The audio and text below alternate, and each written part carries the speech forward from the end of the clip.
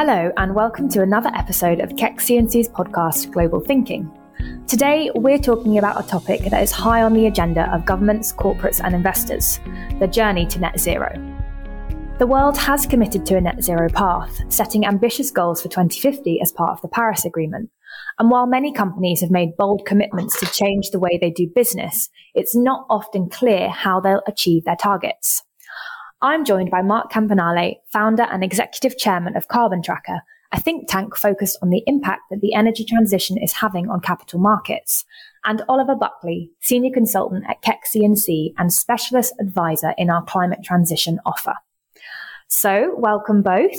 How are you doing? Good, thanks. Delighted to be with you. Great. Very nice to meet you, Mark. Could you start by explaining a little bit about your background and your work? Yeah, thank you. So I trained as a environmental economist about 30 years ago, thinking I was going to be working on aid and agricultural projects in Africa, which actually I did for about 4 years. And then I came back to the UK back into the 1980s and met a brilliant woman called Tessa Tennant, who was the first person to found an ecological investment fund in the City of London.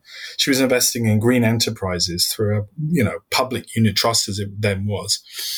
And she said, come and join me. And so I went and joined and learned the whole world of green and sustainable finance and the role of the City of London in funding a sustainable future.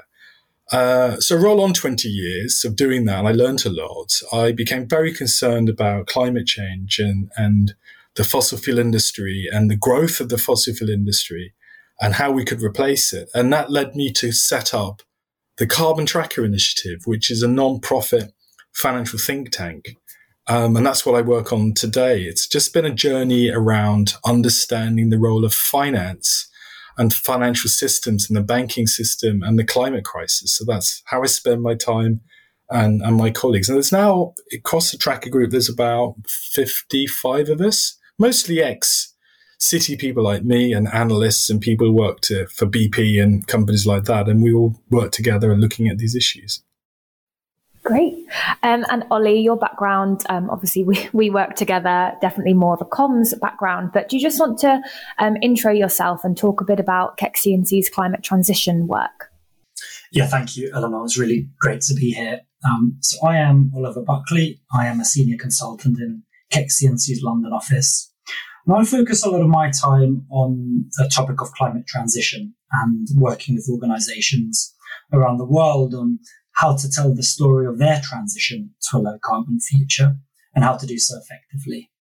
Great. Well, thanks, Ollie. So could you maybe start by telling me a bit about how Keck C&C approaches the climate transition and the advice that we tend to offer our clients from a communications perspective?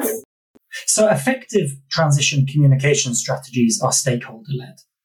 The goal of transition communications is to achieve a balance of three key things. The first is stakeholder expectations. The second is stakeholder perceptions. And then the third is business reality. And so that's the way we think about it at Keck C&C.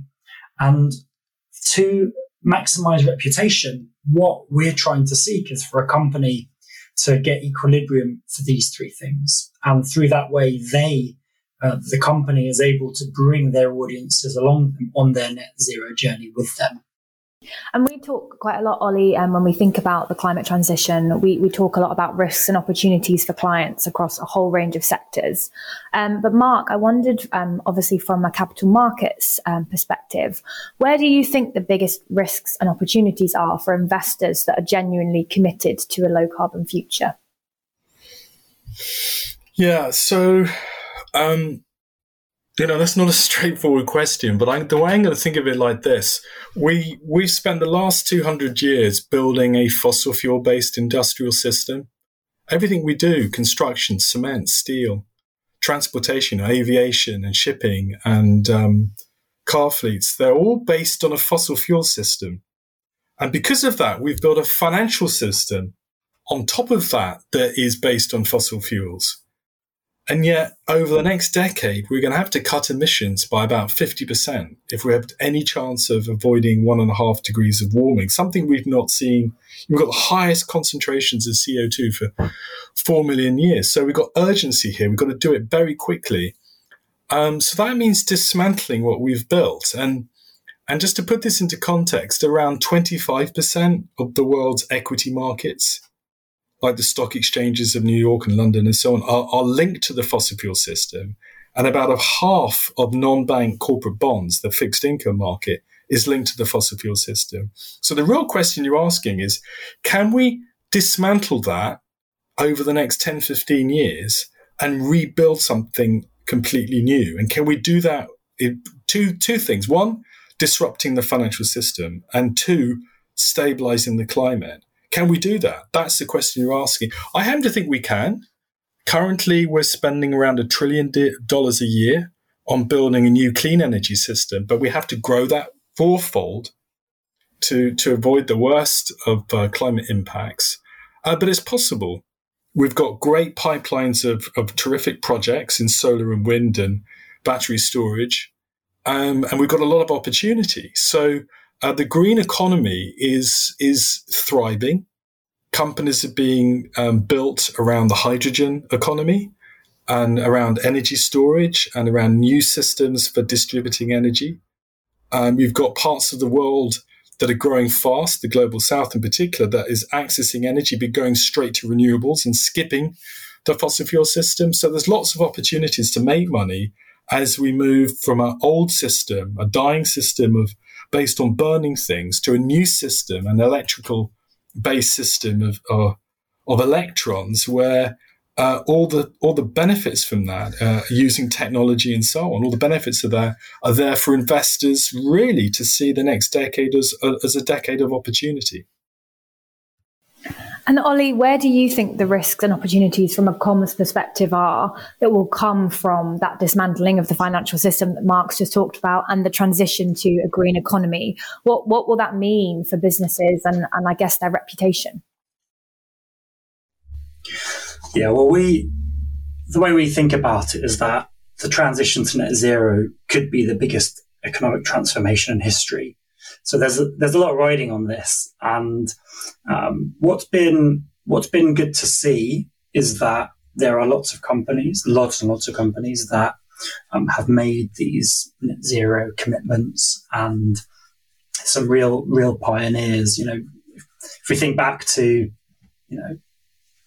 10, 15 years ago, we saw Unilever being a real pioneer in this space, and now you look across all sectors, and the commitment to companies changing and shifting their strategies to make net zero happen is really impressive. So that is a tick in the box. But now what we're starting to see, and this also comes back to the big momentum that came from COP26 at the end of last year, is that now what we need to see is companies delivering on what they've said, and that will be the real test of the next few years, because a lot of net zero commitments are projections, and it's often not clear how organizations are going to achieve those ambitions. So the role of communications is really to help the companies tell their story. And a key factor in success for these companies will be authenticity. And that doesn't mean saying, we're going to achieve this and we're exactly on track and we're doing everything we said we would. It's about being clear with your stakeholders about what's going well and what might not be going so well. And those, particularly CEOs and senior level executives who are being honest and open about, look, this is a really complex topic. Here's our strategy, and there might be a few bumps in the road, and we need to run with that. I think those are the ones that actually come across really well.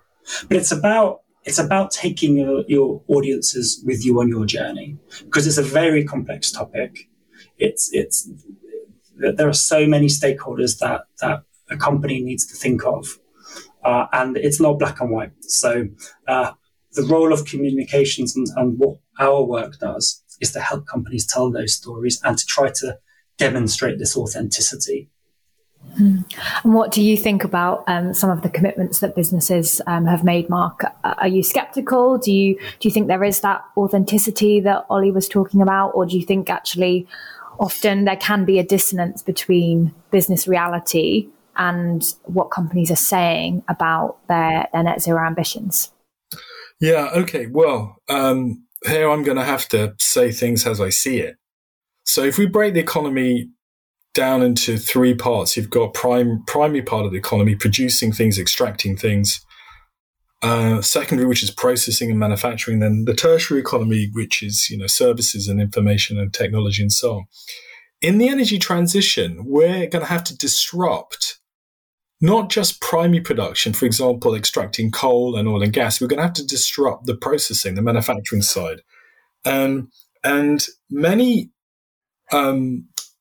sectors, cement and shipping and aviation are three, and steel is also a clear one, are going to face huge challenges getting off of fossil fuels. I mean, we've got some technologies, ammonia and shipping, hydrogen and so on, that can replace fossil fuels, but we're going to have to really struggle. So when you hear claims from companies about decarbonisation or reducing emissions, what they're struggling with is how do they get off the core resource that they're using, which could be a fossil fuel. How do they get off of that into this low carbon future? And sometimes you hear claims which are just not credible. Now, the real problem is in that is in the extractive economy. In the new energy system, I think that once we've built a renewable energy system, wind and solar and battery storage, you've just essentially just got a system based on a stock, a physical power generating system, but you're not going to have the flows that come in because your flows that support your energy system are going to be free. So the wind and the solar is essentially free. No one's charging you for sunshine and wind. And so the costs of energy are going to drop. The benefits to the consumers are clear. It's going to be a terrific new energy system. Under the current system, you've got so much money being made by the oil and gas sector where you've got limited sellers, multiple buyers. They've got very powerful monopoly controls in some markets over consumers. And we're seeing that now in the UK, the crisis that we've got over energy, that we're dependent on energy imports and gas in particular. And so you've got a lot of vested interests. And what we're seeing at Carbon Tracker, and if you go to carbontracker.org and read our absolute impact report, you'll see particularly the oil and gas companies making claims to net zero, to being decarbonisation, which essentially incomplete and not based on any reality. They're saying we'll avoid or we'll reduce emissions by using carbon capture and storage. But by the way, we're not doing any carbon capture and storage. Or they'll say we're reducing our emissions intensity whilst doubling production of oil and gas. So you've got the incumbents of the fossil fuel system trying to defend an old energy system using the internal combustion engine, when we're in the midst of an extraordinary clean energy revolution where electrons are beating an old system which is based on molecules of oil and gas and coal, and it's going to lose that technology battle, and renewables will win. And so much of the economy and so much wealth and power is concentrated in the hands of keeping things as they are. It's inevitable that companies make claims which aren't true. And we've seen, the oil and gas sector being taken by the Advertising Standards Authority for saying things which aren't true. Gas is not green. It's a fossil fuel. Things like that happening. But of course, you could say, well, let's be a little bit more forgiving because we're going through the transition. Of course, people want to do the right thing and they're going to say things which aren't accurate. I think there's a lot of goodwill there, but when it basically boils down to it, money doesn't just talk, it shouts. And right now, the fossil fuel industry and the money interests of that are shouting loudly to say, continue with what we're doing. That creates a major problem for not just business and society, for the whole of the planet. So do you think the real challenge then is companies finding the right investors that are convinced that the shift needs to happen? Or no, that's a very good point. And there are two alliances that we're involved in at Carbon Tracker. One is called GFANZ, the Global Finance Alliance for Net Zero, which is this $130 trillion coalition committed to net zero. And the other is a $60 trillion coalition called Climate Action 100, taking on the world's top 100 or 200 polluters. There you've got institutional investors like BlackRock and State Street and pension funds all using their voice as a shareholder, using their influence with boards to try and get net zero strategies put in place. So you've got the willingness, and what companies should be doing is looking to find, if they're publicly traded, looking to find shareholders that support that transition. Try and find the support of your key shareholders for your transition plan. And I'm afraid for the oil and gas sector, that means finding investors that will support not just a managed decline, but an exit from the industry. And I don't think we're quite there yet. I think some people in finance don't want things to change because they're making a lot of money at the moment, but they ultimately realize that, with a decade or so left to make a fundamental change, that we can't kick the can down the road, and we've actually got to deal with this problem now. And we've got to start to find new ways of talking between whether it's workers and communities or customers, or talking particularly, as I see it, shareholders and company boards about getting this right. And beyond oil and gas and that industry, are there any other sectors where you think that progress isn't happening fast enough?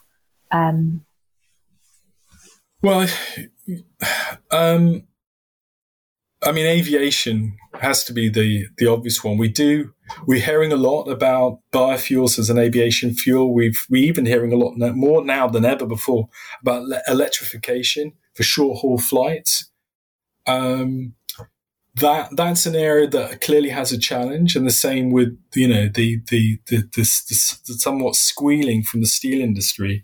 Well, it is squealing because of the huge cost they're facing of decarbonising. But there are sectors which have moved forward very rapidly, and we see this with the work of Climate Action 100, is the automobile sector.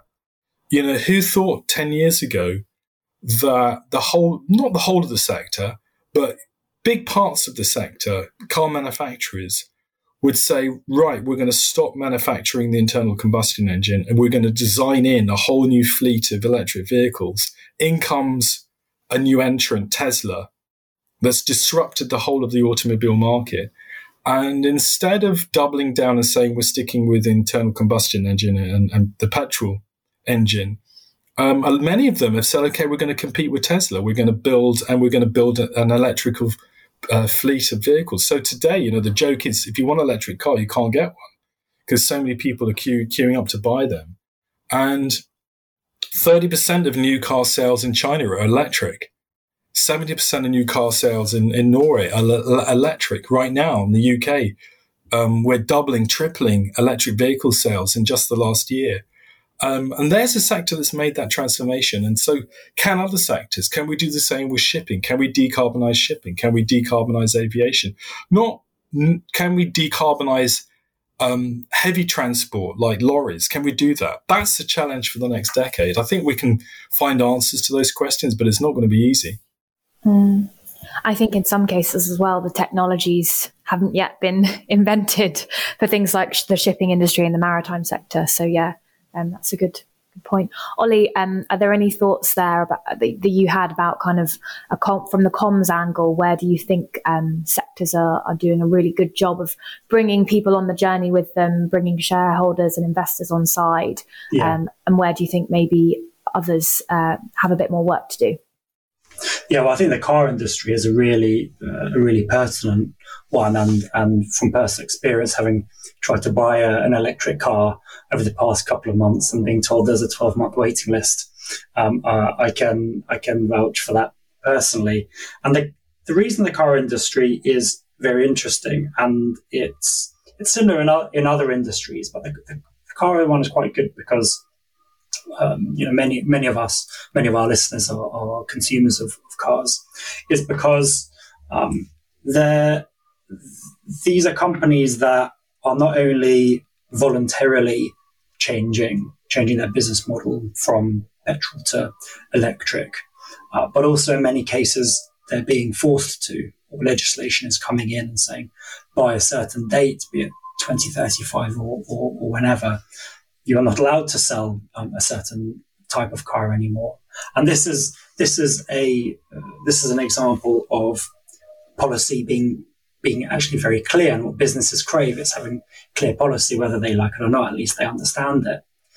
So you've got these companies going through these changes, and 2035 is a key date in the automobile sector. But what you also have to remember from a comms point of view is, especially for these big companies, is that they've probably got huge swathes of their workforce who are absolute experts in the combustion engine, or in other sectors they might be have 50 years or decades of experience in what a company used to do but is now shifting away from. And the company isn't ending its business tomorrow. It still wants these people. It still needs to keep these people motivated. And we find that talent communications is a real key area in this, because you've got big parts of your business that you need to, they're still coming to work. They're still doing their job. The business is still creating these products, but you need to keep them engaged in the business. They're part of the transition as well. So it's ensuring that legacy employees and legacy parts of the business are still feel part of the business, feel part of the transition, while at the same time, the company at very senior levels being able to tell their story of where they're going to.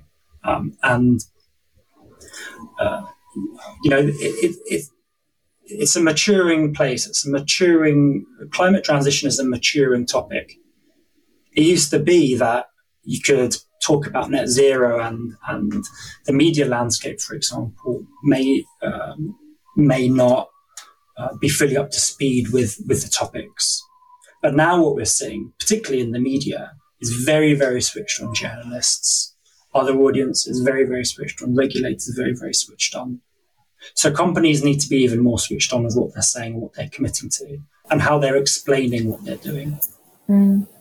And talking of the media and journalists, something that's definitely been high on the news agenda for the last 12 months or so, and that kind of bridges the gap between your areas of expertise, so the investor landscape and then the comms landscape as well, is a real rise in kind of coverage of legal cases against the fossil fuel industry and other polluters. So I think it's something like 13 cases that have been filed against companies that emit high levels of carbon into the atmosphere in the last year or so, and many of those cases are focused or aimed to tackle greenwashing. So do you have thoughts on what this kind of legal action means, both for investors and obviously for businesses and the way they're talking about their net zero journey?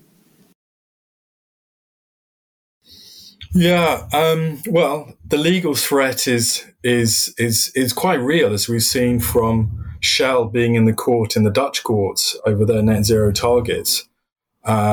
It's essentially the courts are going to have to decide, are companies responsible for global warming, and are the fossil fuel companies? And there's some great work done by a professor in University of Minnesota called Rick Heady on the carbon majors, where he's found that there's something like 70% of the atmospheric CO2 concentrations have increased over the last 100 years are down to less than 100 companies. And so we can name the companies. And what that does is say, look, this CO2 in the atmosphere is down to the products from X, Y, and Z companies like Exxon and so on. It's now we have to see whether the courts, it's not whether they should agree or not, because I think it's just facts. It's whether it's actionable. Ought they to have known? When did they know? Do we do something about it? So it's a very clear threat. But the biggest threat that these companies face is not whether they're going to lose in court. That's to be seen. But it's whether they lose their public license to operate. Just this week, the University of Cambridge is meeting to decide whether it rejects academic funding from the fossil fuel industry. And it's the same week that a number of universities in the United Kingdom are campaigning or have stopped fossil fuel companies from attending student recruitment drives. And what that is symptomatic of is a loss of confidence by young people, by students in a sector and industry that they see as directly responsible for the climate crisis. It's not just users of fossil fuels that are responsible here. It's actually the producers who ought to have known and have known, certainly for the last couple of decades. So it's that really. It's your reputation. Company's reputation is what is in the court of public opinion, and that actually is far more impactful than whether or not there is one day going to be a court case that makes you legally liable. Which I think is where, that's where we step in, and that's where the role of communications is really important. Because coming back to the point I made before, I mean, first of all, the foundations of any organisation is having a clear net zero strategy that's clear, transparent, can be backed with clear data, and if a company has that, then these litigation cases, we are likely to see more of these, and then it's up to companies to explain how they are still committed to their net zero transition, even while they are going through what might be difficult legal cases. They still need to develop and tell their net zero stories when policy environments are uncertain. And so scrutiny of net zero plans is really high, and companies, they need to substantiate the claims that they make. And going back to these litigation cases, there's a story earlier in the year of a farmer in Peru who is trying to sue a large German energy company, saying that the emissions from that company ultimately are contributing to damage to his local environment in the mountains up in Peru. And this is actually a little town, it's a little village that I've visited before I knew about this. But it's a beautiful part of the world. And what this means is that there are these new and this person's trying to get compensation from the energy company. And so what we're seeing is just a new area of risk and a new areas of issues management that these companies just wouldn't have had to deal with before. But they need to deal with it, and it's part of this whole topic. And again, just to come back to what I said earlier, this isn't easy. It's really complex. There are a lot of different audiences involved. And for companies, they need to try to manage all of the expectations and perceptions that their stakeholders are having with the business reality. And it's really, really complicated. And that's what we try to help them with. I wanted to ask a speculative question as well. So looking forward to COP27, if you had to both look into your crystal balls, kind of what do you think the main themes coming out of COP this year will be? And actually, do you think COP generally has much of an impact, or, is it more a case again of words speaking louder than actions, and it really does need to be the other way around? I've been to a good number of COPs actually, and I'm going to be the Egyptian one for a couple of weeks and doing events and meeting people and speaking and so on. And there's a fundamental problem which we have to talk about with the COP process, and that it's an emissions reduction treaty. So what governments do is they talk to each other about how they're going to cut emissions, and yet the climate crisis, the problem is a fundamental one of burning fossil fuels. The problem we have with climate is that we burn fossil fuels in the energy system. And so up until last year, fossil fuels aren't mentioned anywhere in any of the climate discussions or the treaties. Last year, for the first time, there was a phrase in the final communique of phasing down coal. There was going to be phasing out coal, but that was lobbied out on the phrase phasing down. So you've got a whole political process that is trying to deal with climate, but without mentioning fossil fuels. It's a bit like having a conference to talk about lung cancer where you're not allowed to talk about cigarettes. It's utterly bizarre. And do I see that changing? And unfortunately not. I was part of a call with some people from the UN just this week, and I was talking about some of the work that Carbon Tracker will be doing around fossil fuels. And they said, you don't want to upset the hosts by talking about fossil fuels, because so many countries in the Middle East are dependent on fossil fuels, and so many countries in Africa want to develop their fossil fuels. It would just be too upsetting to bring this into the discussion. I laugh because, of course, that's what people have been saying for the last 20 years of the COP. Don't talk about fossil fuels; it's too difficult. And that's so. Does that mean I have any grounds for optimism, or am I entirely pessimistic? Well, last year at the COP was the launch of something called BOGA, the Beyond Oil and Gas Alliance, which is where a dozen countries, including from the UK, Wales, but includes countries like Denmark and Sweden and so on, announced that they would permanently give up oil and gas exploration rights. And that was really important initiative. And I'm part of an initiative called the Fossil Fuel Non-Proliferation Treaty, fossilfueltreaty.org, which is an attempt to get countries talking to each other about giving up production of fossil fuels to make sure that we don't take supply over 1.5 degrees. So with 10 years of carbon budget left, questions who gets to produce and where and for what purposes. And that's the politics we should be discussing. But that's not what we're going to talk about at the COP. We're going to talk a little bit more about emissions cuts. And what you'll see, unfortunately, in the next decade is deep frustration from civil society, from scientists, from the world at large, saying we've got a process that doesn't work. We're not talking about what we need to talk about. And let's hope maybe the COP process can pivot and really talk about the real issues, which is why we're still using fossil fuels when we've got cheap renewables.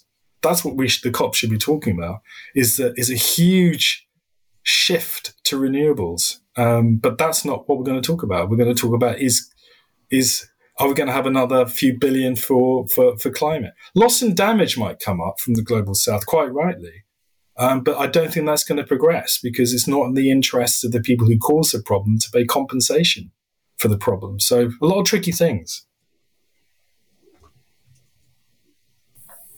And from my side, COP is, we had brilliant momentum from COP26 last year.